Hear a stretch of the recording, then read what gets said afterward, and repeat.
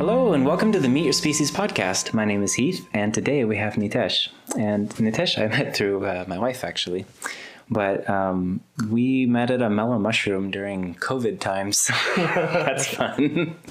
There's going to be interesting to see how many of those kind of stories people have around like COVID times as a marker of like time for when people met or same way.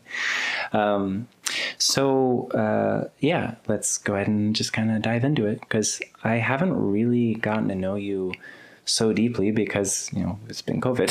So let's just kind of get to know you a little bit better. Sure.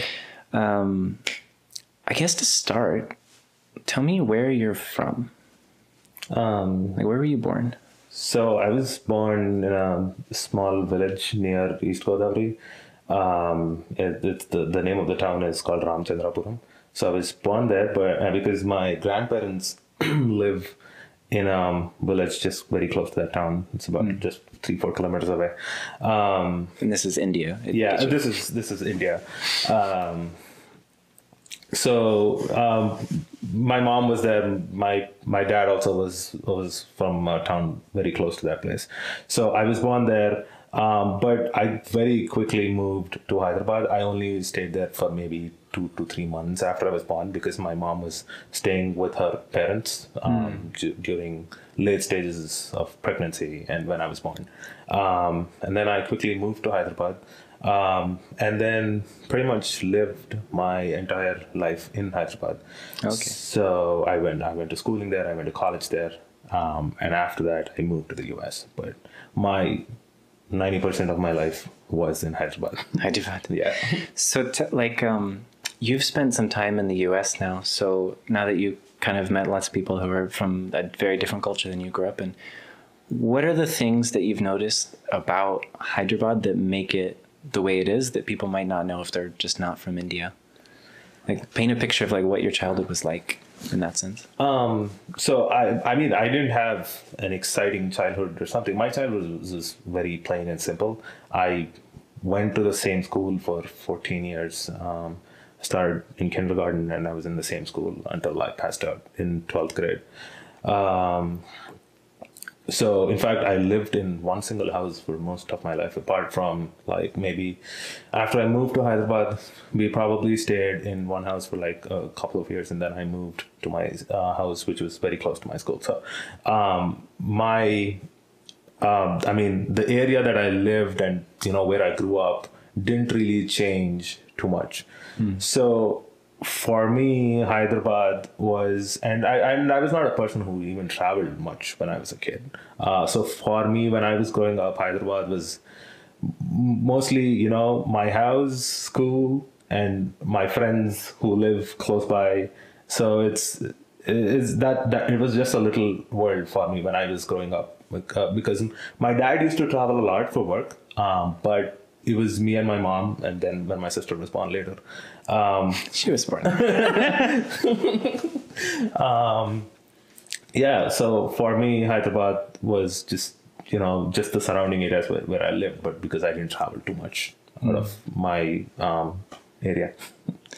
So what, in that like small group in Hyderabad, who were the people that like really left an impact on you growing up?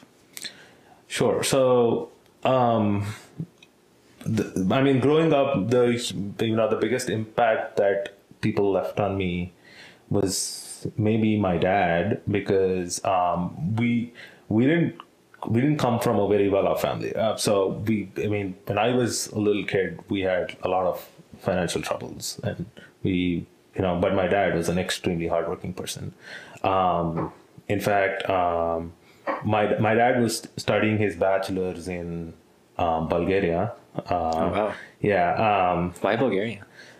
I don't know. I asked him. He said he basically didn't give me an answer. He's like, Simply. just like that. He decided Bulgaria for some reason. And when he was in his bachelor's, my grandfather passed away. It was my dad's father. He passed away, and my dad had to quit his studies midway and then move back to India. Because he was the only son and the others were daughters, and he had to take up a lot of responsibilities. So he started off with a very small job and he had three other sisters, who were still studying. So he had to pay for their college. He had to, and then he immediately got married, and I was born in like 1 year. So we didn't come from a very well-off family. We had a lot of financial struggles in the beginning, but he was somebody. I mean, it's simply incredible the amount of hard work that he puts into that. He probably worked for like 3-4 companies so far, and he literally transformed those places from small scale companies to large scale companies because that was the amount of work he used to put in. So he was simply an example of, if you work hard, you will succeed. And he was one person who left a lot of impact, on me.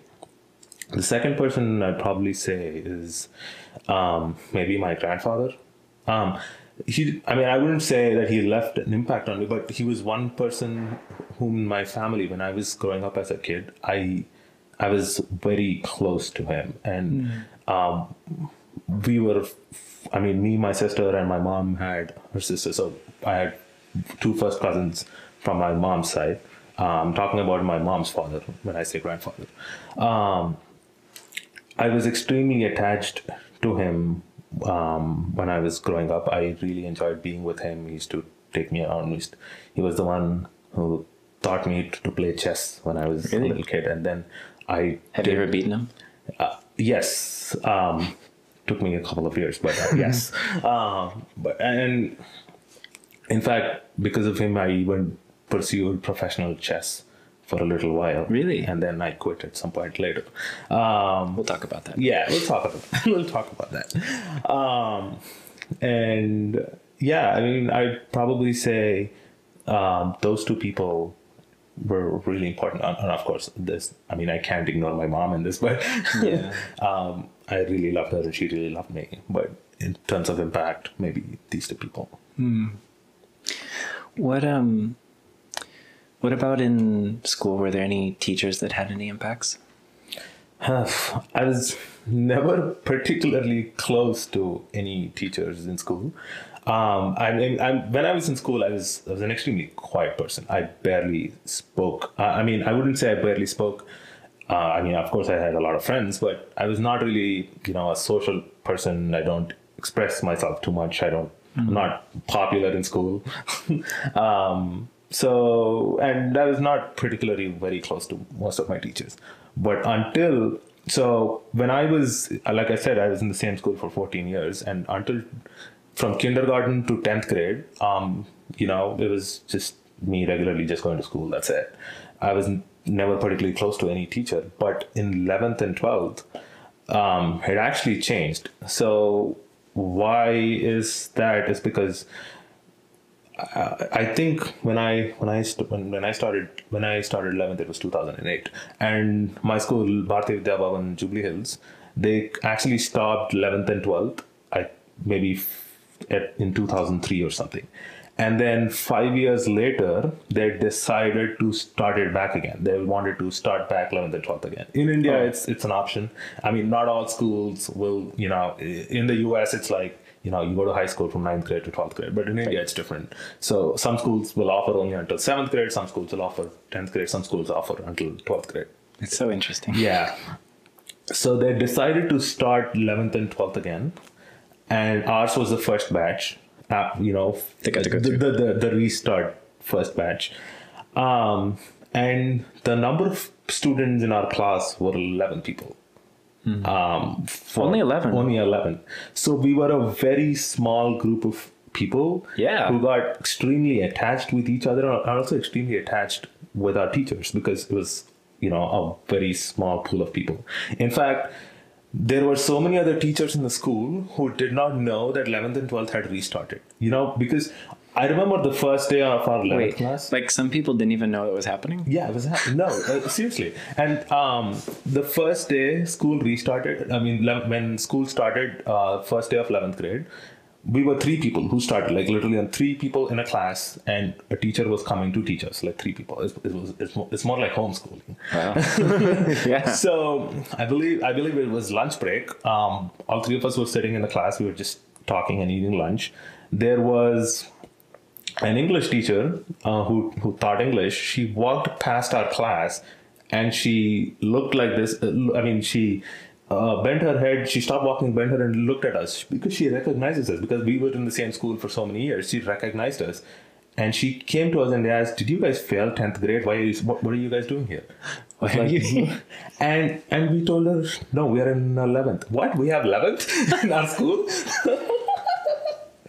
And she was shocked. And then slowly new students started joining, and we ended up being 11 people in the end. Even so, I don't know how it works in the US, but in India, in most schools, you have something called a morning assembly, where all the students in the school, they come to like a playground or an open assembly area, like an auditorium. Every day? Yeah.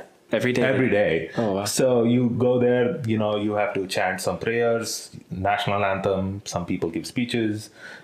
If it's your birthday, they call you on stage and everybody wishes you happy birthday and things like that. Oh, wow. So in our assembly, there are probably around 2,000 kids, right? So every class and section, like if there are maybe 8-9 sections in 10th grade exclusively, and each section has 40 people. But 11th grade, there's one section, and initially we were only 3 people. And everybody formed lines, right? Each section forms a straight line of 40 people. And they asked us to stand separately because we were 11th grade, and our line was 3 people. And there was literally, like I said, 2,000 people, each lines of 40, and we were at the end with 3 people. It was extremely hilarious, and people used to look at us very strangely in school, at least for maybe the first It's like, what is this? 6-7 weeks, and it was crazy. Interesting. So in that whole time period, what are the things that you did just for fun that you just enjoyed? So schooling was probably the best phase of my life. So schooling is such a thing, right? Where because all of us are at a certain age, everybody is like innocent. Nobody is really what they are today. Like people eventually become into some people become good people, bad people, whatever, right? But at that age, everybody is sort of similar. So we had this group of friends. We used to love playing soccer every day. For the rest of the world. For the rest of the world, it's football.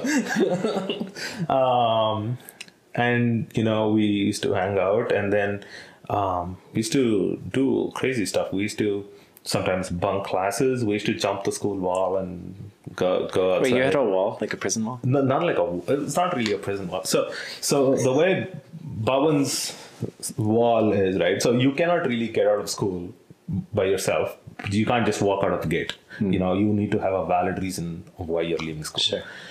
So the way you can jump Bhavan's wall is, so Bhavan's is shared, there's a common wall between 2 schools. So there is another school just behind our school called JHPS, it's called Jubilee Hills Public School, and then our school. So the only way you can get out of our school, like escape out of our school, is to jump into their school and then get out from behind. So there's our school, there are hills behind our school. It was in a hilly area. There were hills behind our school.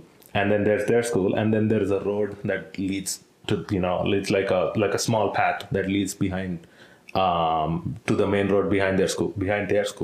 So we have to jump our wall, get into their school, and then get out. So we used to have a friend who used to have a driver who used to drive him to school every day, and he used to wait outside, till evening to pick him up again. The whole day he's waiting outside. The driver is waiting whole day, and he used to call his driver, ask us to come pick up, in that small path behind. And we used to jump the wall, get in, and I don't know, go to McDonald's, play cricket outside, go to cafes and play snooker and do all sorts of things.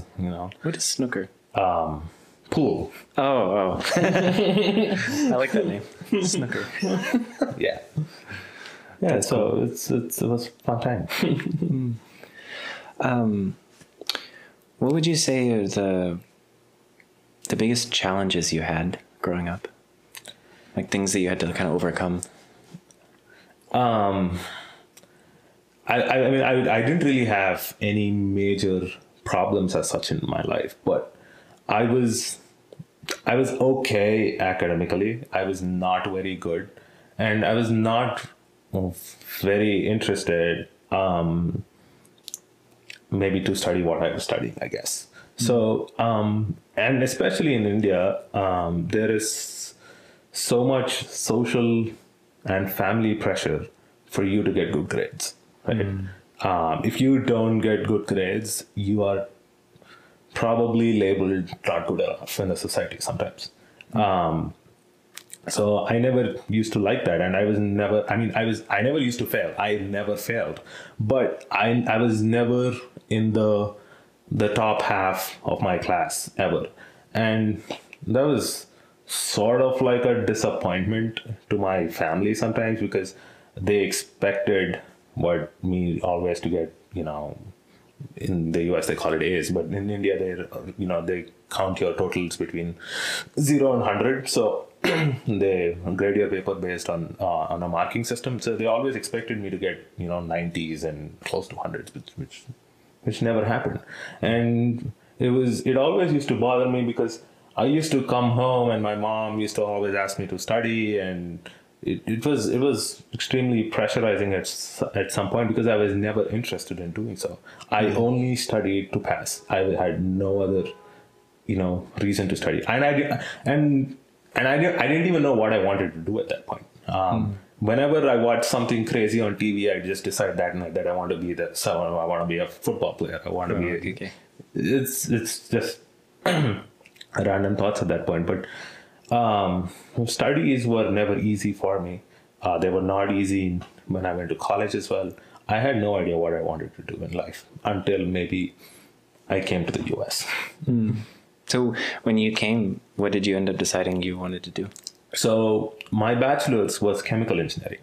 And the reason I took up chemical engineering is because my dad told me it's a good thing to do. And I said, okay. And I went there. And by the way, for most people who do not know what chemical engineering is, it has nothing to do with chemistry. Chemistry and chemical engineering are absolutely two different things. And I didn't even know that, because I thought, okay, so I learned chemistry in school. I thought, oh, okay, this is probably the same thing. And then I started chemical engineering, and they're like completely two different things. They have nothing to do with each other. So the difference is chemistry is something you do in a lab. Chemical engineering is how you take the things that you do in a lab and scale up to an industrial size. That's the difference, but they're two totally different things. And once I started bachelor's, I just didn't. I hated it. I mean, but then again, there is this pressure in the Indian education system, how Indian families think that they expect you to get good grades. That's the only way, and probably do something in life. And I sucked at college. I never failed. I just passed, but I never failed. But I was not good at it. I just study for the sake of it. That's it. And I just finished chemical engineering. And most people ask you, right, what are you doing after bachelor's? And I had no idea. And I said, okay, everybody is either doing master's, starting a job, or going abroad. I said, okay, I'll go to the US. And I came here. And again, I took chemical engineering in my master's. So you kept going even though you hated it? Yeah. Maybe the reason I took it up, because if you did chemical engineering in your bachelor's, it's extremely difficult to get an admission in a school. in another degree if you want to do another. I mean, Oh, I certainly cannot just go do computer science or music or art or literature or something like that. Right. It matters what you did in the past. So maybe that's one of the reasons I had to apply for a master's in computer. So I thought maybe if I do master's, it'll probably change my mind, and then I decided to do a job in chemical engineering. And Did it? no, not even close. And I came here first semester. I was horrible, and then I switched to industrial engineering, expecting it'll probably be better. It was even horrible, and I somehow made it through masters. But today I'm a software developer now. Since I was young, I was always good with technology, computers, and coding. I could code since I was very young. But I don't know why I just didn't pick that up as a career or a profession. One of the reasons why I did not was, I think, maybe family as well. There was an outbreak of software engineers at a point in India and all across the world. Pandemic. Yeah, you can call it a pandemic. There was literally an outbreak of software engineers, and people weren't getting jobs because the industry was so stagnated. So that's the reason I picked up chemical engineering, thinking that I'll probably do something with it. But I realized now, once I'm working, that I'm good at what I do because I know how to code and I enjoy coding. And I had this stupid perception when I was young saying, I like to code for myself, but I don't want to do a software job and just code whatever they ask me to. So you want to code what you want to code. Yeah, exactly. I had this, but I didn't know what I wanted to code, right? No, but it should be my idea. Yeah. So I was like, I won't do what you're asking me to do, but I don't know what I want to do. So not like I invented Uber or something. I built the app, but I didn't know what I wanted to do. But then when I came here and started my software job, I absolutely love my job and I'm very good at it. And I quickly scaled up in a matter of 3 years, I scaled up from a junior developer to an architect now. So because end of the day, it's because what I love to do. That's it. So do you feel like it's good you took the path you took anyway, or do you wish something would have happened to make you go down that path of coding? I honestly never thought about it. Maybe if I took the computer science path, I would have maybe been a better coder, but I don't think so. I don't think it would have mattered too much because most of the stuff that I learned during my professional career, I did it by myself anyway. Not like I would have learned any of that in school. I don't think it would have mattered. No. Okay. Is there if you were able to go back to your younger self and help him at least figure out what he wants to do, is there any advice you could have even given to yourself? Sure. But it has nothing to do with my professional career now. In 2020, pandemic was probably a catastrophe for the entire planet. But for me, it was actually pretty good because I learned so many new things. I picked up new habits. I picked up personal finance. I picked up stock market. I picked up a lot of things. And the more I learned about the financial sector and the whole financial industry and personal finance, I really felt that these things have to be taught in school, and I wish I knew them when I was much younger. And like financial literacy. Yeah, financial literacy. Like most kids are never taught financial literacy, and I learned so much in 2020 that I wish if I learned 10% of that when I was young, I would probably be much well off today. But yeah, that's one of the things that I wish I had learned when I was young. Not just me. I wish any kid learns when they were young.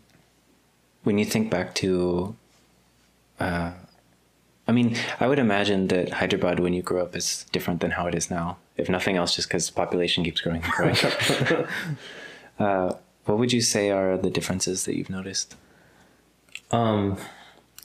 the city has become westernized, and when I grew up, there was, I don't know, there was nothing in Hyderabad that you could actually go look at. Like, I mean, there are like 4 or 5 places. There's Golconda Fort, there is Charminar, and the Falaknama Palace. Probably 3 or 4 places, but then nothing else. Maybe, and the only other thing that probably reminds you of Hyderabad is biryani and Halim, and that's it. Right?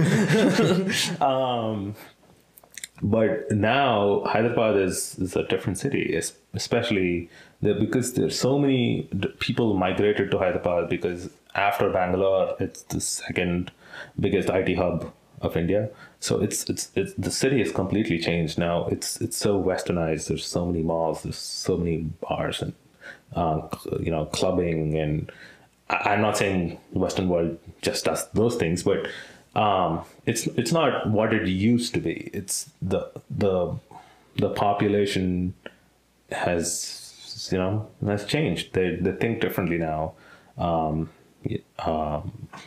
They buy different things. I mean, the whole atmosphere of Hyderabad has actually changed a lot. Do you still relate to it?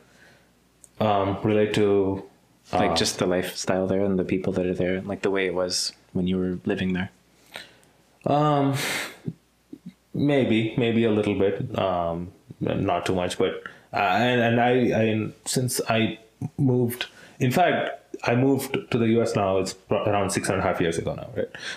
I visit India once a year. I make sure that I visit. 2020 was unfortunate, but I make sure that I visit India once a year. And every time I visit Hyderabad, it's different. Like literally in 1 year. I see new constructions, new buildings, and new places. It's just it's almost horrible traffic. Then horrible traffic.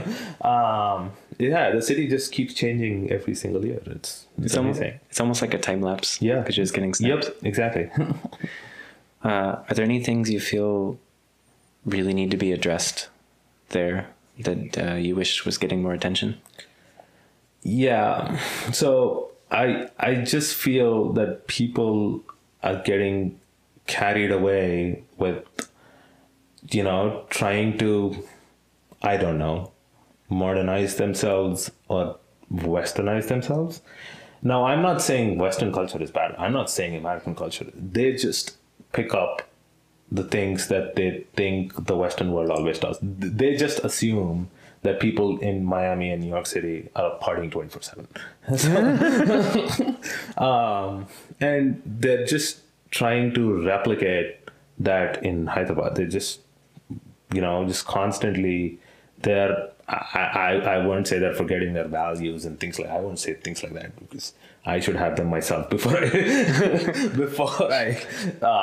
say people are losing values and things like that. But they're just getting carried away with assuming that's what the Western world does, which is crazy. What do you think would be the one of the better steps or not better, but like, what would be good steps that could be taken to make places like that just better for growing up and better for living in? No, I mean, I don't really have an actual answer for that. Now, when people, I won't say it's just the kids who are westernizing, right? Now, my parents have changed. They're not what they were 20 years ago. They think differently. They think, I mean, there are good things and bad things. They think, much more modern than what they used to think before. So the thinking of the population has changed. I don't believe it can be reversed. Change is good sometimes, change is bad sometimes, but I think the thinking of the population has changed enough that I don't think they will go back to what they were 15, 20 years ago. And I'm not saying it's a bad thing, but it's just that people are just thinking what happens in Western Europe and America is how they should be living, and maybe it's difficult. I mean, it's difficult to change them back to what they were before. Yeah. Well, I mean, it doesn't have to be going back, but like in terms of even going forward, what are things that would be good to keep in mind? Like, for example, I I've traveled a bit, but I mostly know the U.S., at least the parts I lived in. Sure. And what I've found is that there's a lot of people that have just fallen into survival mode, and because they're just constantly trying to survive, they've forgotten what they're even living for. Like, what are you doing? So it's just work, work, work, and not trying to do anything that brings joy into their life. That's true. And I don't blame people completely also, because It's hard. It's hard, and jobs are getting tougher and tougher. They expect you to work longer hours, so you don't have time for your family anymore. And especially, and a lot of Indian population, India probably produces the highest number of engineers on the planet. And people. Yeah.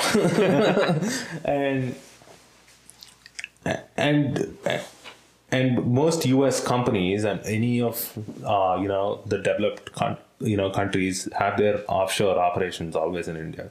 And all these engineers are employed by all these foreign corporations, and they're made to work like 12 hours a day and 14 hours a day sometimes. And we talk about work-life balance, and you should think about why you're living. You should only work for you should only work what work in the space that you actually love and things like that. But it doesn't really work that way always, right? Because when you're working in developing countries or poorer countries, people work to survive and feed their families.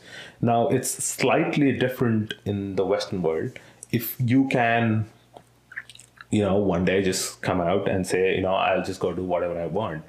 It does not quite work that way in India, because you have a family that depends on you. Now, I'm not saying it does not happen in the Western world. There are a lot of parents who have responsibilities for their kids and all, but it's there in India. It's not just your immediate family. It's how your parents are dependent on you. If your parents are coming from a very poor background, you have to, provide for them, improve their living standard, and then improve your living standard, get a job, get married, buy a house, buy a car. So they just assume it's like a checklist, right? You have to go to college, you have to get a good you have to get good grades to get a good job, get married, buy a house, buy a car. And by the time you fill all this checklist, your life is already gone. It's behind you. And they're not doing it because they love doing it. They're doing it because they don't have a choice. Because that's what the society expects from you, and it's not easy in developing nations, to earn enough money fairly early in your early stages of your life. Yeah. Yeah, I went to Peru in 2015, and I went into one of these little jungle towns, and it was just a dusty, little dirty nonsense of a town. And like all the roads are like dirt, so they're not all dirt, but they're dirty. And I felt like they just sort of Xeroxed what they think this more Western city should be, and pasted it, and it. So you know how like if you Xerox something enough, it gets really distorted. It's like that. Like in India, they have the auto rickshaws, right? Right. Imagine the back half of the auto rickshaw cut off, and then a motorcycle attached to the front. That's what they're driving around like taxis, and you're just breathing in all the fumes, and it's dusty, and it's. I was just thinking one day, I'm like, wouldn't it be better just to have a bunch of tree houses and be in the jungle? At least it'd be like clean air. Yeah. And I don't like it, but it really depends a lot of times on where you're born, right? Now, I'm very glad that I'm born in India. Now, it's probably, I wouldn't say it's not as great as the US or something like that, but it's maybe not as easy to live as it is in the US comparatively. But now, what if I was born in North Korea or Syria or Guatemala or something like that, right? So it really depends, unfortunately, of where you're born. Which I wish changes at some point. Yeah, me too. This is maybe just like privileged kind of thing Yeah. from growing up here. But It is, absolutely. But even like for me, when I met Shrav, I didn't realize that different passports were different in terms of where you can go. Like I always assumed, oh, maybe I can't afford to go there, but I can go. And then I realized like, no, if you have the wrong papers, you just can't go. Yeah. Like, what do you mean? It just blows my mind. Yeah, I mean, depends. Having the right passport is so important, right? Now, probably the US has the third most powerful passport in the world. India probably has, I don't know, 100th most powerful passport in the world, probably. I don't know. Yeah. I want to say it's like 60. I could be totally wrong. I don't remember. Yeah, and US probably, you get free travel access to pretty much every country on the planet. India has access to 30 countries, I guess, right now. It's built up over a period of time. I guess it's at 30 now. Yeah. But what if you have, I don't know, a Syrian passport? Good luck. You can't even get out of your own country. Yeah. That breaks my heart. Like So, well, let's shift a little bit. What would you say are, in all this time, some of your most, like, the things you're most proud of in your life? One of the things that I'm proud of is maybe my job, and I picked up this software development career, and I think I very quickly excelled in it, and I'm extremely proud of it, even though I had no background in it. And I never studied software development in school and things like that. It's mostly what I picked up on my own. And I quickly scaled in my position, so I'm really proud of that. And I wouldn't say I'm proud of this, but I'm really glad that I was able to read so much in 2020. I was 2020. I don't know, from March to December, I was probably constantly reading, constantly listening to new things, building up knowledge on personal finance, financial literacy. It really changed my life. 2020 probably, changed lives of so many people in a bad way, but for me, it actually changed my life in a good way. Yeah. Well, since we're talking about the pandemic, like, what do you make of this whole, like, I know it's benefited you in terms of having time to read and all this, but in a more general sense, what do you make of this whole situation? Like, what do you think's happening, and what do you hope we can get to? And like, just what are your thoughts in general on it? Well, I hope we can get to, not wearing masks and actually meeting people. And I really want to travel to India. I travel to India mostly every December, November or December. I really want to go. I'm stuck. I wish we can start traveling. I wish vaccines are rolled out very quickly. People actually take them and not complain. And I'm just hoping for life to return back to normal as quickly as possible. I can't wait for it to happen. I wish less people should have died. And especially in America, I wish from the top, from the leadership perspective, I won't get into politics, but from the leadership perspective, I wish right directions were given. Less people should have died. But it is what it is. I hope life returns back to normal pretty soon. What do you think are the lessons that can be taken from this whole situation? Because I feel like, at least for me, this whole period is really, it's revealed what things were working and what things weren't. And I've noticed a lot of people have, like, maybe they realized that their home situation is not what they want it to be. And so they started cleaning and decorating or changing a home situation or like whatever it is.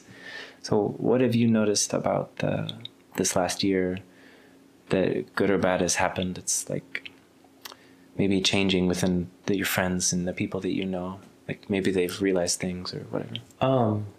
I don't know specifically in my friend circle, but I believe people sort of became kinder Yeah. in the last year. I believe so. People treat each other better. They actually understand. A lot of people, including maybe a few friends of mine, they were actually going out and helping people who lost their jobs, who couldn't afford food anymore.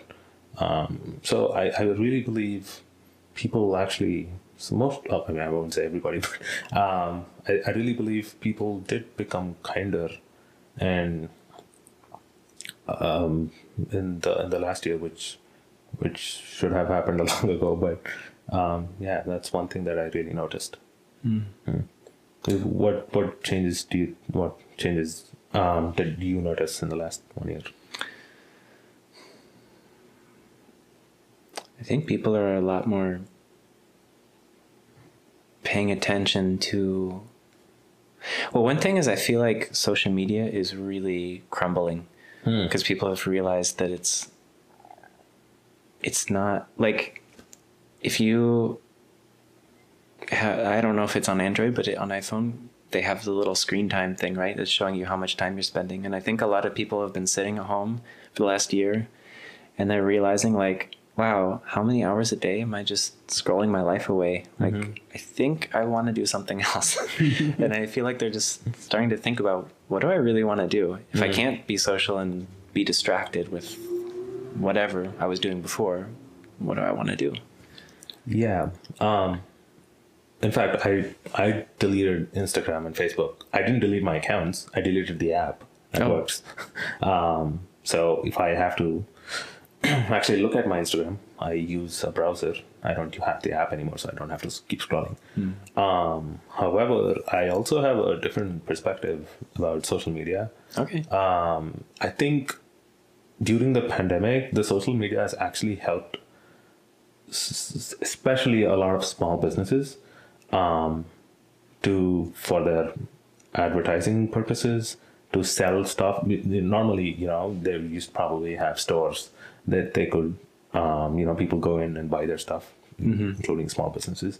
But technology really helped them in 2020 and really helped a lot of small businesses from not getting shut down. And now I'm not saying social media is amazing. Everything has its costs. It's just a tool. How you use the tool. How you use the tool is up to you. If you don't like it, you don't have to be on it. You can always get out of it. But I think it really helped a lot of population as well, especially small businesses. Yeah, I'm sure. I was thinking about getting into drop shipping earlier in 2020 before all the pandemic happened, and just learning about how the Facebook advertising system works. It's like, wow, this is really targeted. Yep. It's terrifying, but it's also kind of really beautiful. Yeah. If you need that. Yep. So I don't know. I guess it depends which side of the coin you're on. Yeah. But okay. What would you say? We'll look at. I like to look at things because, like, my grandfather is he has a cattle ranch, and so I've realized growing as I've become an adult that a lot of people didn't have anything remotely close to that kind of experience that I had. Just the way he did things, or like he could weld and shoe horses and round up cattle and ride horses and like all this kind of stuff. That who drives a tractor before they drive a car? Like very few people, right? So it's made me realize how many other situations where people have some sort of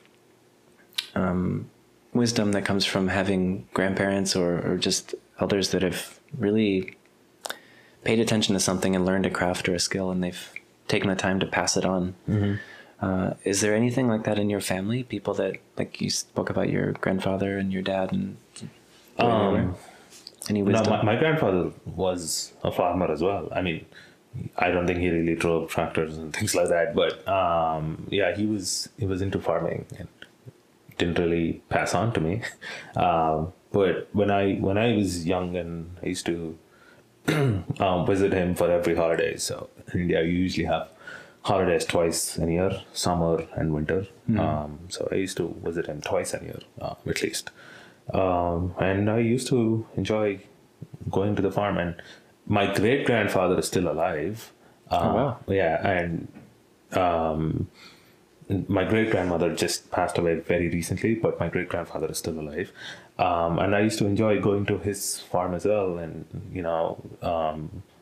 his farm used to be huge. There used to be so many people who used to work there, and I used to just go there in the morning, like probably sit till the evening. They used to climb coconut trees, get me coconuts. Really? I tried to climb one of them, not very successful. What were they farming? Mostly rice and sugarcane. My grandfather was primarily rice, but my great grandfather, I think he did a mix of rice and sugarcane. I think it's based on season, which season it is. I can't remember which season. I think sugarcane is more like a winter thing, and rice is more like a summer and monsoon thing because it requires more water. I could be wrong, but I think it is. I used to go into the farm. I mean, I used to. I don't know what's that called. In when you don't literally plant seeds for rice. You plant.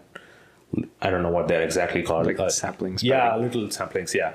I used to help them do that when I was younger. It was just a fun activity for me. I didn't really pick up all those, but yeah, it used to be. Sounds like fun. Yeah. I've only seen it in like there was some movie. What was it called? I think it was called. It was a movie with Jet Li. It's a Chinese movie with. It's called Fearless. It was about some kung fu master, and he ended up through all kinds of situations. He's in this random little village, and they plant rice, and so he was really cocky kind of thing. So he's like trying to like race them, and then this blind woman has to go back and like replant, and didn't say a word, just like, and he's like, oh, felt bad, and so he started paying attention. I don't know. It was like a very growth arc for him in that story, but that's the only experience I have of like seeing how rice is planted and stuff. Sure. But I don't think it's like that. Okay, so have you lived in Atlanta most of the time when you've been in the U.S.? Mostly, I moved. I came. My master's. I did my master's in Texas, Texas A&M Kingsville. So Kingsville is a small town in southern Texas. I guess its population is like 20,000-30,000 people. It's a very small town. So it's so small that Kingsville's biggest attraction is Walmart. They do have everything. And then after college, it was all Atlanta. Okay. So then you've been here for quite a while. Yes. So how would you describe Atlanta? If someone had to, like someone not from here, how would you describe it to them? So if somebody is not from the US, right, Atlanta is definitely not in one of their top most visiting. I mean, if somebody wants to plan a trip to the US, they wouldn't definitely have Atlanta in their itinerary. No way. So Atlanta is a place which apart from the horrible rain that it rains very frequently in Atlanta. Apart from that, I really like the weather in Atlanta. You think this is rainy? Have you been to like Seattle? Oh no. Yeah, I really like the weather in Atlanta. I hate cold. I can't live in cold places. There's no way I can go live up north. So I really like it here, and if somebody I always recommend Atlanta if somebody wants to move here, because like I said, weather-wise it's fine. It's a growing city. A lot of companies are moving their headquarters to Atlanta. It's a nice place to live and settle down. It's not a happening city like a Miami or like a New York City or something like that, but it's a very calm place to just settle down and live. I really like, especially the suburbs of Atlanta, where I live, the Alpharetta, Cumming, once if you're taking 400, maybe past exit 10, once where Alfreda starts and then you go to Cumming. I really like these suburb and Johns Creek. I really like these suburb areas. They're very pleasant and nice to live in. Are there any aspects of Atlanta that not weather or anything, but like just the city, social things that could change? Are there any things you would like to see change? I don't know. I'm not a social person myself. I don't really go out and mingle with a lot of people. But no, I don't think I have anything specific in mind that has to change in Atlanta. No. Do you have something? You've been living here for a long time, right? You went to school here. Yeah, I moved here when I was 16. Yeah. So, but I was, for quite a few years, I was living quite a bit north. Mm-hmm. So it was a very rural area. Okay. My biggest complaint at that time from that mindset was like, when I would go down the highway, every single exit, not in the city, but as you're going north, it's like the same shops and the same strip mall. It's the same exit every time. And I'm like, what's the point of driving? But, yeah, I don't know. I spent more time in Atlanta when I was living there because I had an apartment and lived in Midtown for about a year. Okay. And I don't know. I guess I just feel like Atlanta has a lot of weird things about it that didn't make sense at first. Well, I came to find out that around the 60s when they built the highway system, they didn't really do it, at least to my knowledge, because it was more efficient this way. They literally built the highway to split the Martin Luther King district in half because of the civil rights movement. Okay. And so little things like that, or the MARTA, the public transit system, they wrote the law in such a way that the only way that it can raise money to expand or repair things is to raise the cost of the fare, which doesn't make any sense. Yep. So things like that, I'm just so confused. And then when you realize it's probably a lot of racism is the reason why. Yeah, it's a common thing in southern states. Yeah. But it's kind of weird if you look at like the ring of the loop that goes around. There's like the north and southern half, and every time I drive in the southern half, it just makes me sad. There's just so many like, why does it need to be so this way over here? Everything's changing now, of course, because the huge flood of people from everywhere moving. Yep. So I don't even I've been gone for the last few years. It's changed a lot even since I've been gone. But that's what I noticed back in So do you feel Atlanta like home, or do you prefer living in a different city? Well, so my parents split when I was 3. And so I've been bouncing between states for flights to see my dad. Okay. Ever since. I've lived in Ohio, Texas, Kansas, now Georgia, and then I spent the last few years in Southeast Asia. So I feel more at home at the ashram we were staying at, the Isha Foundation, and Bali than I do anywhere else, I think. Because Bali is this very interesting place. It's this little island, and of all of Indonesia, all of it's Muslim, mostly, except for this little island, which is more Hindu-based. Yeah. And apparently they were very connected to India, like for up until a couple hundred years ago. So every day, these people are so beautiful. They, like, if you have a business or in your house, they'll take a little basket they weave out of grass and some sweets and an incense stick, and they do a little puja for sunrise and sunset every day. And so you'll go down the main strip, and even in the tourist areas where usually most countries, when they have a big tourism, they kind of lose their culture a lot. It becomes like selling it. Yep. But they're genuinely doing it every day. So you'll walk down the little main strip and you'll see the little baskets, little incense sticks. And I think the best thing that I love about that island is that there's people from all over the world, but at the same time, the culture of the island is still there. So like we were just randomly driving a scooter along and we ended up finding it's a little village, and then they have a little temple, and under that temple is a natural spring water that comes through. And then it's like a little area where they bathe and wash their clothes. We were going there and filling up our little water 5-gallon bubble top thing. And so we go every like week or two and just kind of take a bath there because it's really nice. And there's always the little locals there that most of them barely speaking English, but they're excited to see you. So they'll just like men, women, it doesn't matter. They're just naked, soapy, bathing, and they're just like, hey, how's it going? And just starting conversation as best they can. And I've never been anywhere else like that in my life. A lot of people are either like, you might find that somewhere, but then it's in the middle of nowhere. Whereas this is like just down the street from the main tourist area, but it's tucked away in its own little oasis.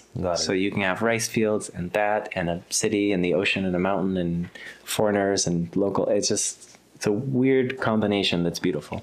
Sure. Yeah. I didn't travel much when I was young. I started traveling mostly after I came to the US. So I at least want to visit one country every year. Oh yeah. Hopefully, me and Archana can. What have been your favorites so far? So I went to Australia in 2017. It's an amazing country. And me and Archana, we went to Mexico. In case anyone doesn't know, who's Archana? Archana is my wife. Went to Mexico for our honeymoon. So we went to Cancun, which is a touristy area, which you know, like you said, a lot of touristy areas, they just try to sell and there's no real culture. But then we drove to a small town called Tulum. It's like 3 hours from Cancun. And it's a beautiful place. It's a very small town, very small population, lovely beaches, lovely people. The food is amazing.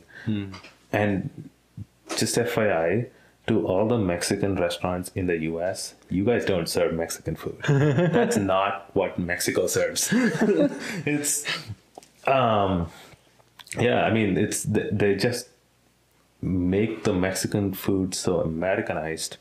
I don't know, maybe it's just the way that the American people probably like it, but Taco. Yeah, the true Mexican food is amazing. And in fact, we went to one particular burrito place. I'm a person who does not care about food too much. I don't think about food even when I'm eating my food.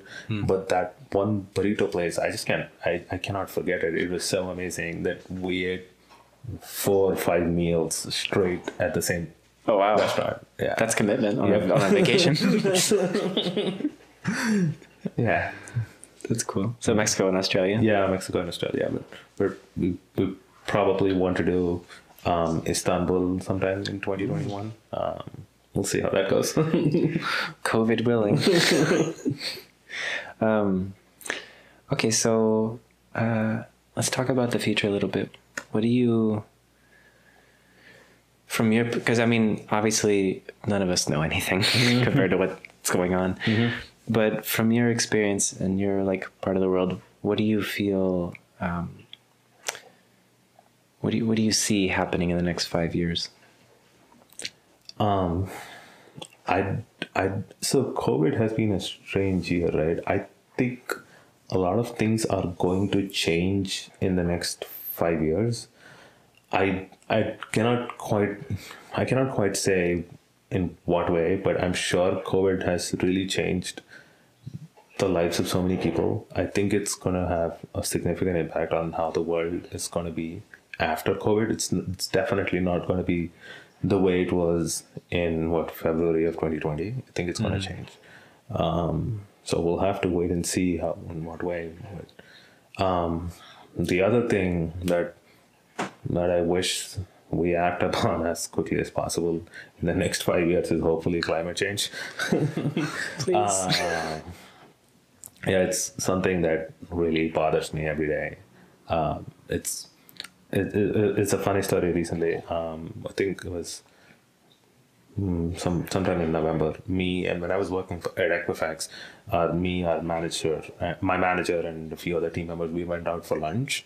And then we were going back to the office after lunch, and then she asked me, Nitesh, are you going to have kids? And then I said, no. She's like, why not? Kids are amazing. You should totally have kids. I was like, I don't know if my kids will survive climate change, so I'm not sure I should have kids. And what if the world ends before my kids actually grow up or something like that. She looked at me and was like, Nitesh, that is the most stupid answer I've ever heard in my life. You said you don't want to have kids because you're worried about climate change. You're the most stupid person ever. But anyway, I don't know why I said that at that point. But yeah, I really wish the next 5 years we'll start working on that. It's really important. Fair enough. Fair enough. So interesting angle though, because like kids, the next generation is, we've noticed how whatever our generation told us was the important thing to focus on and how that played out, because everything seems to be changing faster and faster and faster. Yep. So what do you feel like, if it was up to you for some reason, what do you feel like are the things that the people growing up now would benefit from paying more attention to or learning, or like you were talking about financial literacy and stuff like this? I mean, I really, now one of the things that I probably want to do at some point in my life is if I myself am successful in the financial industry, which is maybe in the long run is something that I'm really interested in, probably want to do. I want to maybe go back to India and teach people financial literacy, maybe teach in schools or something like that at some point. Archana might listen to this and start laughing from somewhere, but but yeah, it's something that I really want to do at some point in the future.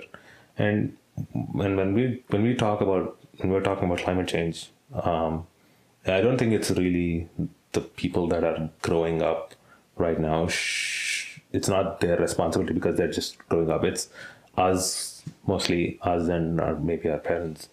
It's more on them to, it's called sustainable future. If you start doing it right now, especially when it comes to climate change, all the people across the planet who are opposed to climate change, they just think climate change is, right? But it's a hoax. A lot of people say climate change is a hoax. Those people will not even live to see the real effects of climate change. And I wish that changes. And yeah, these are the only two. I mean, now there are so many things on the planet that you could make things better. But the things that I really care about is financial literacy and climate change. Those two things are something that I take very seriously. Okay. Yeah. So in terms of climate change, I know it's like a very large subject with very complicated, but in short, what would be the most impactful things that you would suggest people do? Like if someone's like, you know what, I just woke up and realized that this is a problem. Nitesh, what should I do? What can I do right now? Well, even little things matter, right? Now, for example, you go to the grocery store. Why don't you carry your own bag instead of using plastic bags that Walmart gives you, right? Mm-hmm. So there's so many things, little things that people can, do. Climate change need not necessarily be you go stopping air pollution somehow, right?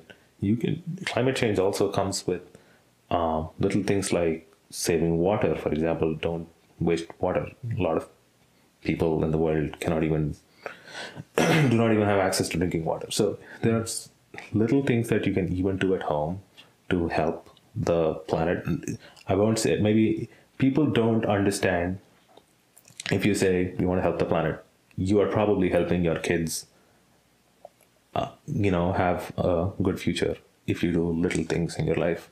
So start looking things around you, where you can save, stop polluting, stop throwing trash around. Even very little things, even though they are very insignificant in, when you think, if you just, what's the big deal? I go get a plastic bag from Walmart. No, it's significant. It does not degrade, in the soil. So even you can start with little things. You don't really have to go change the world. Yeah. Just change. One of the interesting things I heard someone explain was like, there is no world, there's only individual people. Yep. So the only world we have are the individual people around us, right? Sure. So, Yeah, like you're saying, those little things with the people around you, like take care of them, take care of what you can. That's all you can. Yeah. So what is, just in terms of like on a lighter note, for the next 5 years, what are your hopes and aspirations, and like what do you want your life to look like in 5 years? I think I think I'm now at the point that I'm actually really seeing progress in my professional career. I think I want to build on that and try to get to whatever level possible. But like I said, maybe end of the day, I don't know, in 5 years or 10 years, I have no idea. But I want to move out of it and maybe do full-time something in the financial industry, which I absolutely love looking at, reading, listening every single day. So yeah, I'm probably planning in that direction. I don't know if it's going to happen in 5 years, but that's probably what I'll be looking at. Anything else, like bucket list places you want to travel to and stuff like that? Not really. I mean, I don't really. So there's only one place on the planet that I somehow had this fascination of going to since I was young, which is Greece. I don't know. I just read. Discuss. So I used to play a lot of Age of Mythology when I was young. What is it? It's a computer strategy game. Okay. I used to do a lot of gaming when I was young. I quit after marriage. But yeah, I somehow had this fascination of going to Greece and looking at all the Greek mythology and things like that. So that's maybe one place that's in my bucket list. But apart from that, I wouldn't say I have to go to this country specifically. Gotcha. Maybe Archana has a bucket list in her head that she wants to travel to. We really want to go to Istanbul. I don't know. Hopefully we'll do it in 2021. So, I mean, so I've visited some countries already, and she visited some countries previously. So, we want to cross them off for now. We don't want to visit the same country that one of us has already been to. So Gotcha. maybe we'll look for other countries. It's really nice when you actually travel to a new country. That some people say some people don't understand, why you travel, but you actually learn a lot when you go to a new country. It's fun. Like I just spoke about Mexico. It's an amazing country. Do you learn that American Mexican food is not Mexican food? No, it's not Mexican. No, it's not Mexican food. I'm sorry. Oh, you know what? We never talked about the chess. You said you played Right. chess. Tell that story. So I learned chess from my grandfather when I was maybe 10 years old, maybe. I picked it up. I never played it regularly, but then I picked it up. I used to play with him every time I used to go to our village. And we used to play every day. So back then in the village, I didn't have friends there, right? I barely knew people over there. Most of them were, even if I knew somebody, most of them were old age population, my grandfather's relatives and his friends, but I didn't really have anybody of my age group to actually play with. And my sister was 7 years younger to me. So I'm probably, if I'm 10 or 11 years old, she's 3 or 4 years old. So I didn't really play with my sister as much. So we used to sit down and just keep playing chess all day. And back then in India, especially in rural places, you wouldn't have electricity for like 12 hours a day. And it's funny, rural areas did not have electricity so that the urban population gets electricity 24 hours a day. And it was a real thing. And now it's much better now. So, you have to produce electricity to supply, right? So when the production was limited, they had to route it to important areas first.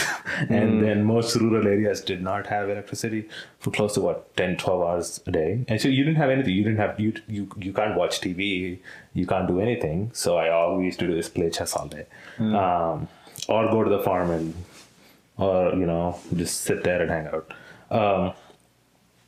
And then I slowly picked it up. And I guess it was 8th grade or 9th grade. I slowly started going to small chess tournaments in Hyderabad. And I really liked the game. So I told my parents. So I had I had a chess coach who used to come home every day and train me. Really? Yeah. For close to 2 years, I guess. Yeah. So you got quite good. Yeah. And then, I used to go to tournaments regularly. But I guess it was 10th grade or something like that. And I spoke about this earlier. In India, now it's slightly better. But when I was growing up, education was extremely important. If you do not get good grades, there is no way any of your parents would encourage you to go play a sport. If they did, you're probably extremely lucky, because most parents will always prioritize education over anything else. So somehow they expect a professional athlete to have 90% grades, which it's crazy. It's crazy. So I got bad grades when I was studying 10th class. What is bad for them? I don't know. I think I got 60s or 70s out of 100 or something like that. Oh, okay. Yeah. And my parents decided, no more chess. You have to focus on studying. You're not studying at all. You're just playing chess all day, or you're wasting your time and things like that. And the reason a lot of parents think that way is they somehow measure success in sports in in percentages.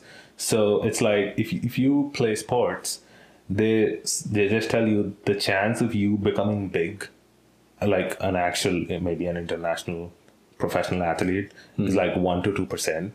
But if you actually study decently and get a job, you'll probably be much well off financially, at least. So not many people would encourage you to play sports, which is why if you ever watch the Olympics, India with 1 billion population barely gets to 10 medals, which is crazy, right? Because no one pushes their kids in. Because there's not enough people who participate because they don't have support financially, or they don't have support from their family. Now, I'm not blaming my family at all for this. It's fine. I don't know if I would have made it. I have no idea. But that's the reason I had to stop playing. Gotcha. So, like we were saying, the world is constantly changing and changing. Like, I've noticed for me, just if you look at someone who grew up 5 years, never mind 10 years, but like 5 years younger than me, it's quite different. And just like that, it keeps compounding. Mm-hmm. So what do you think are the things which were kind of told to you when you were younger that this is the thing you need to do? And how would you change it for the next generation if you could? When I was young, all I was told was you have to study, get good grades, get a job. If I have kids, I'll probably not say the same thing. I'm sure maybe most of our generation, if they end up becoming parents, I don't think they would do it. But I think that has to change, especially in some countries. I don't think it's that big of a deal in the US. Correct me if I'm wrong. But I think I would let my kids do whatever they want, and I would support them, both mentally and financially, to achieve what they want. But I wouldn't tell them to, I wouldn't even tell them that this is a better career over the other. I would tell them to figure it out themselves. So one thing I've noticed is previously, like before the internet, you kind of needed to learn information in order to have that in your head. But now we can Google everything, right? So the priority in education, it was always on information, and that's not really that useful of a skill anymore.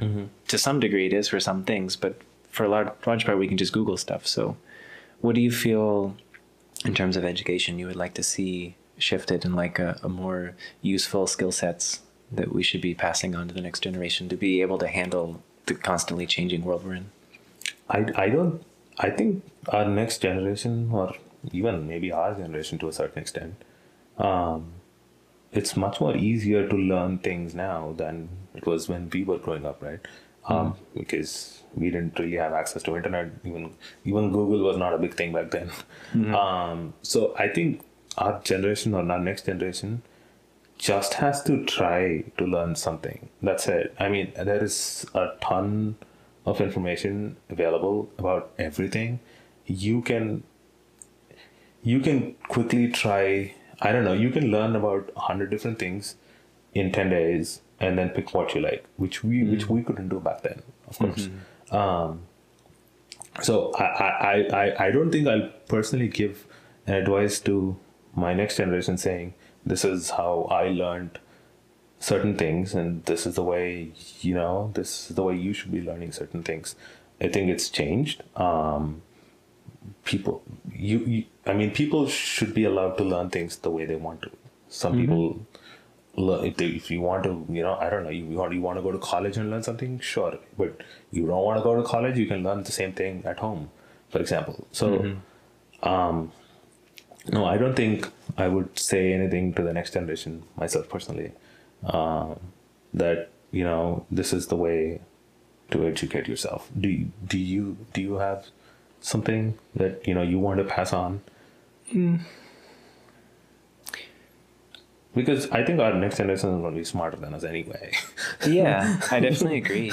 I just find the only thing that's really missing is a sense of discipline for a lot of people. When I say discipline, I mean not like beat the kids with a stick or something. I mean like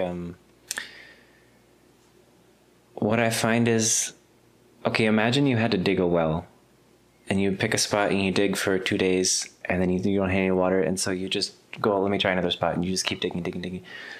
If you keep going like that, you're just gonna have a bunch of holes. You'll never end up with water. So discipline is that, could be through a martial art. It could be through something like chess, where you learn and try and get to a certain level of competency. But just getting to the point where you can actually get through something so you understand the value of putting focus in a direction. Because you can do anything. You just can't do everything. Yeah. And so I find a lot of people get lost because they keep quitting before they get anywhere with whatever they're doing. Because you have literally in your phone more power than we had to go to the moon. Yep. And if you just have a little bit of focus on whatever it is you're trying to do, then you can do amazing things. But how would you get them to focus?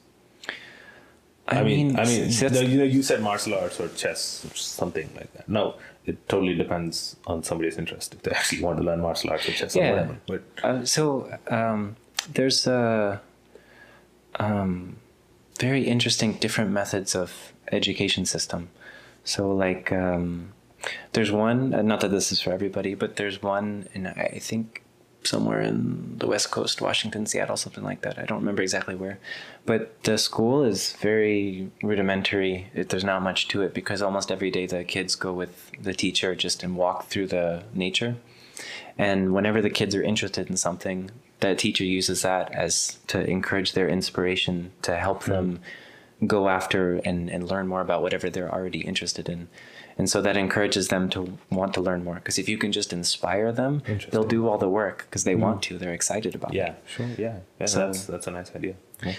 So that's kind of the shift between like forcing information down their Yep. throat by someone who that didn't even work for them, Yeah. versus like just being there to inspire them to do what they anyway want to do. Yep. I agree. Yeah, that's a good idea. I found, like you're talking about climate change and stuff, we're at a point where it's kind of an important pivotal moment, and we're becoming the generation that's more and more running things society-wise. So someone put this forward, and I think it's something I agree with quite a lot, which is you've got two real responsibilities as a generation.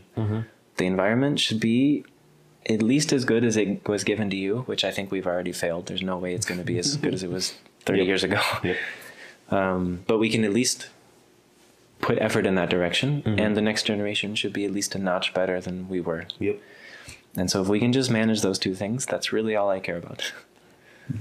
Do you think there is enough education outside about climate change? I don't think so. Are No. people are so busy in their own lives trying to survive, make money, whatever. They don't have. I don't know. If they have, I wouldn't say they don't have time, but they don't have the interest to even learn about climate change No. because it's so short term about your life that you just want to live your life. You don't care about what Yeah. happens 50 years from now. Yeah. Well, I see two obstacles. One is that people are in survival mode. I have a lot of friends that they're beautiful people, but they've got debt, they've got this, that, and they're just, their life doesn't have space to think about things beyond tomorrow. Yep. And that's it's very sad to me. And then the other thing is that climate change itself is, the way it's presented by a lot of people, they're trying to make it simpler and simpler every day, but it's still, you almost need a PhD to really understand all these graphs and data to, like, yeah, you can look at it and be like, oh, well, yeah, that looks like it's going up. That doesn't look good, but I don't know what this many parts per whatever means. And so there's an effort that's going on by the ashram, which I really appreciate. They haven't like fully launched it yet, but they're working with the UN to do this. They're calling it Conscious Planet. And their goal is that for every climate zone on the planet, you should know at least 5 things that need to happen and at least 3 things that should not happen for your climate zone in order for us to actually get out of this. Okay. Just make it that simple. Like, otherwise, how are we ever going to get anyone to do anything? And one of the problems I see is climate change is so politicized. I know. So now it's so difficult to, I mean, if let's say you want to pass some Clean Air Act or something like that, right?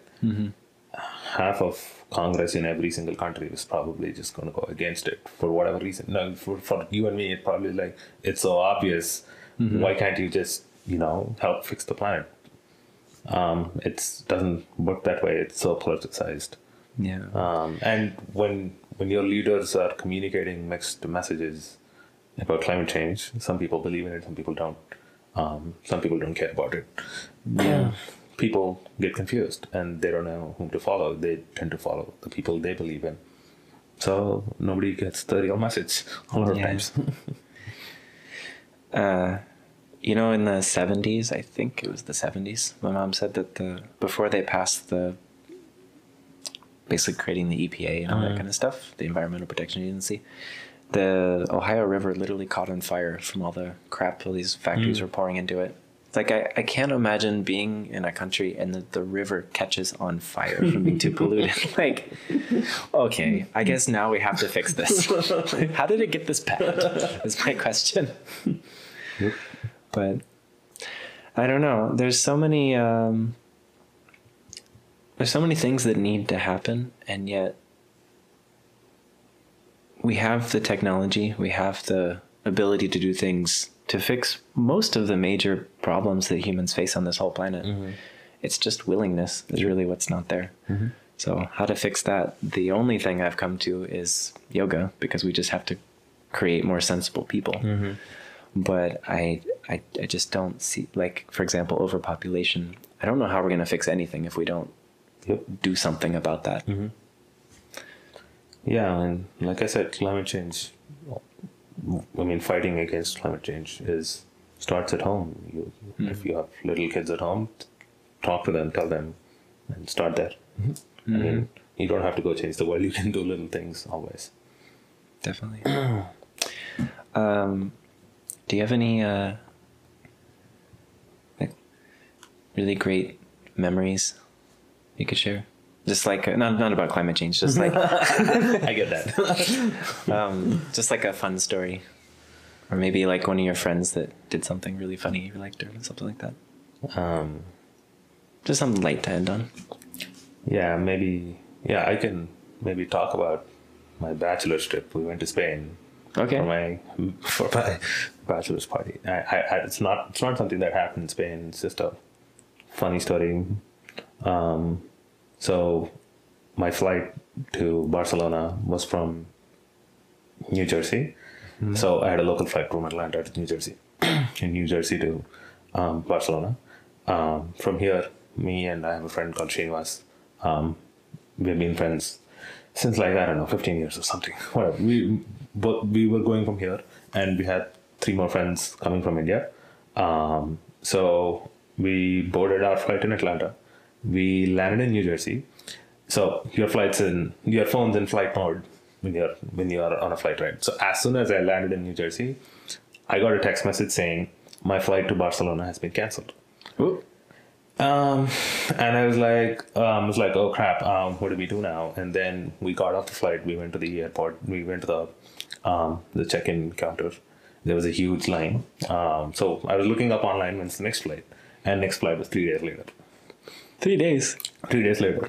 So we were like, okay, so we have to figure out a way to get to Barcelona because our friends in India have already boarded their flight to Barcelona. Oh, so they're going to be there. They're going to be there, and I'm not going to be there. And most hotel reservations and Airbnbs are on my name, so I have to be there.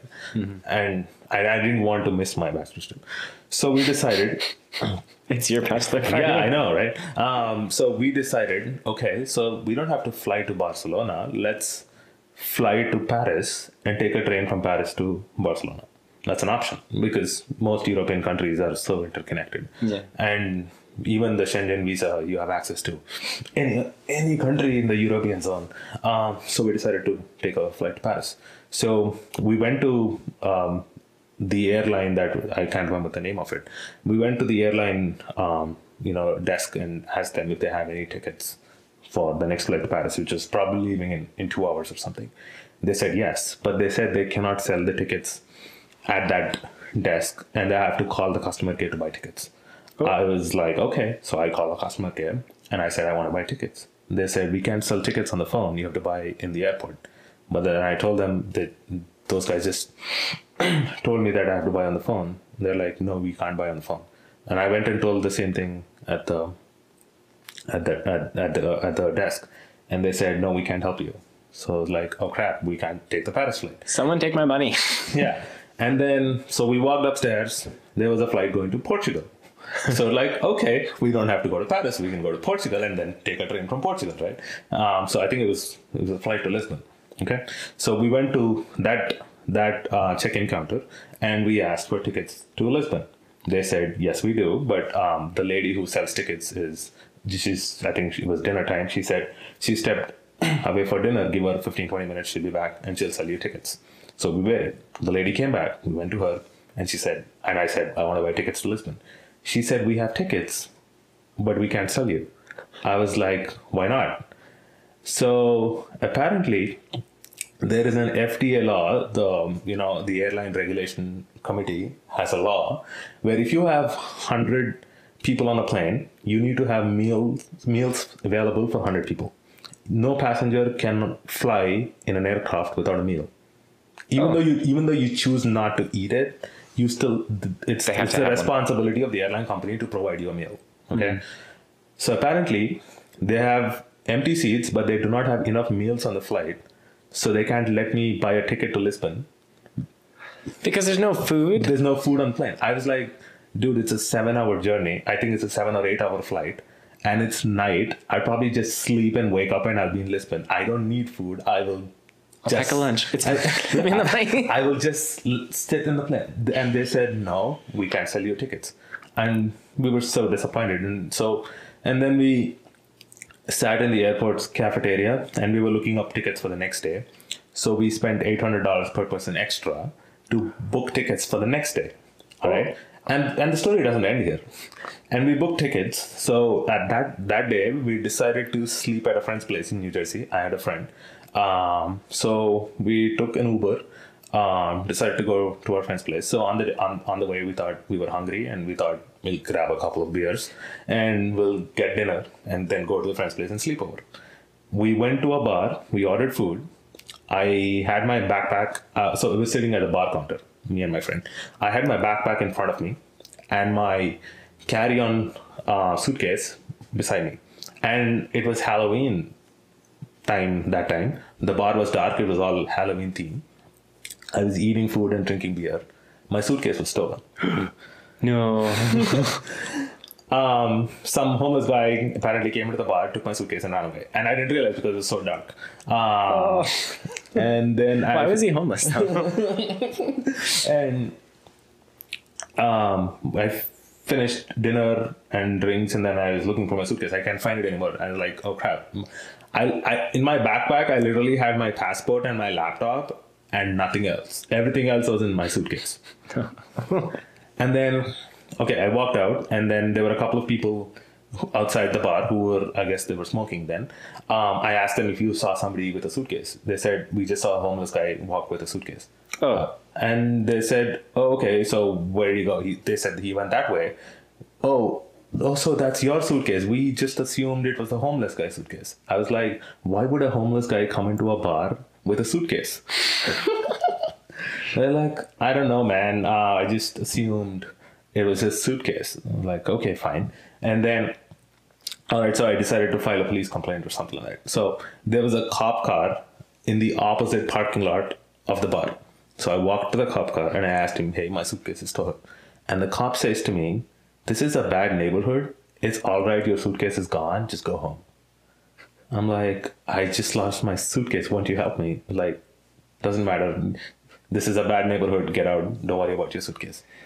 And I had nothing. I literally had a backpack. At least it didn't tell you to call customer support. And at that point, I was almost in tears because it's like all signs on the planet are against me going to my bachelor's trip, right? Like, no airline wants to sell me tickets. My flight got canceled. I lost my suitcase. Like, there's nothing else I'm just glad I didn't lose my passport though. Yeah. And then I went and slept over at my friend's place, and luckily nothing happened the next day. We boarded our flight and we went to Barcelona. Okay. And I landed in Barcelona. The first thing I did in the airport was to go buy a suitcase. And then from there I went to a shopping mall and I bought everything from scratch, like toothbrush and shoes and underwears and pants and shirts and everything. I had to do shopping in Barcelona from scratch. Oh, that's fun though. Souvenir clothes. Yep.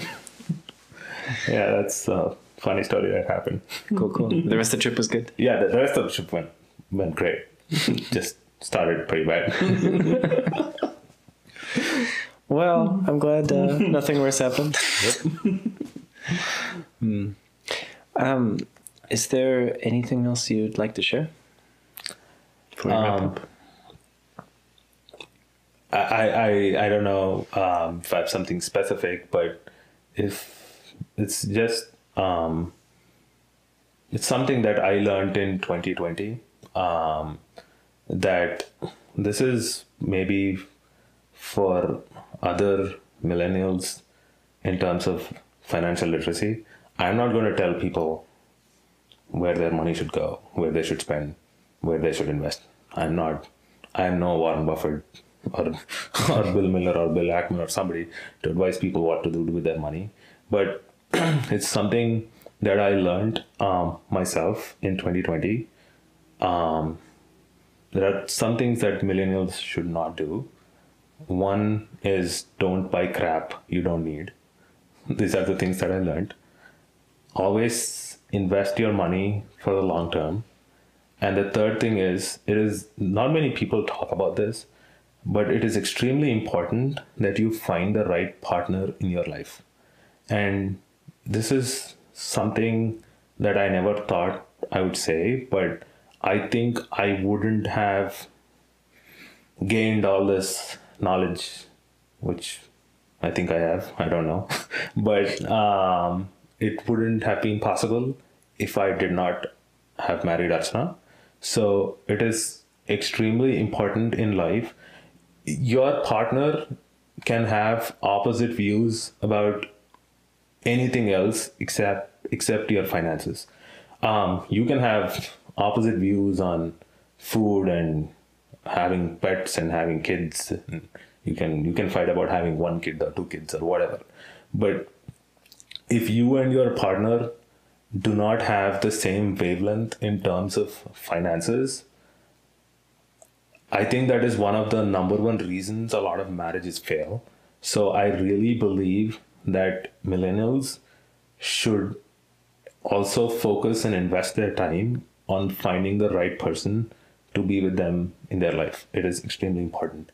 And I dated a few people before Archana, and I can very confidently tell that I wouldn't have been where I am right now if I married any of them.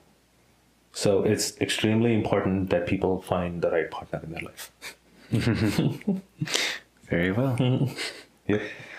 Well, Nitesh, thank you so much for coming on. This is I really enjoy doing these podcasts because you just don't get to have a more intimate talk with people that often. I agree.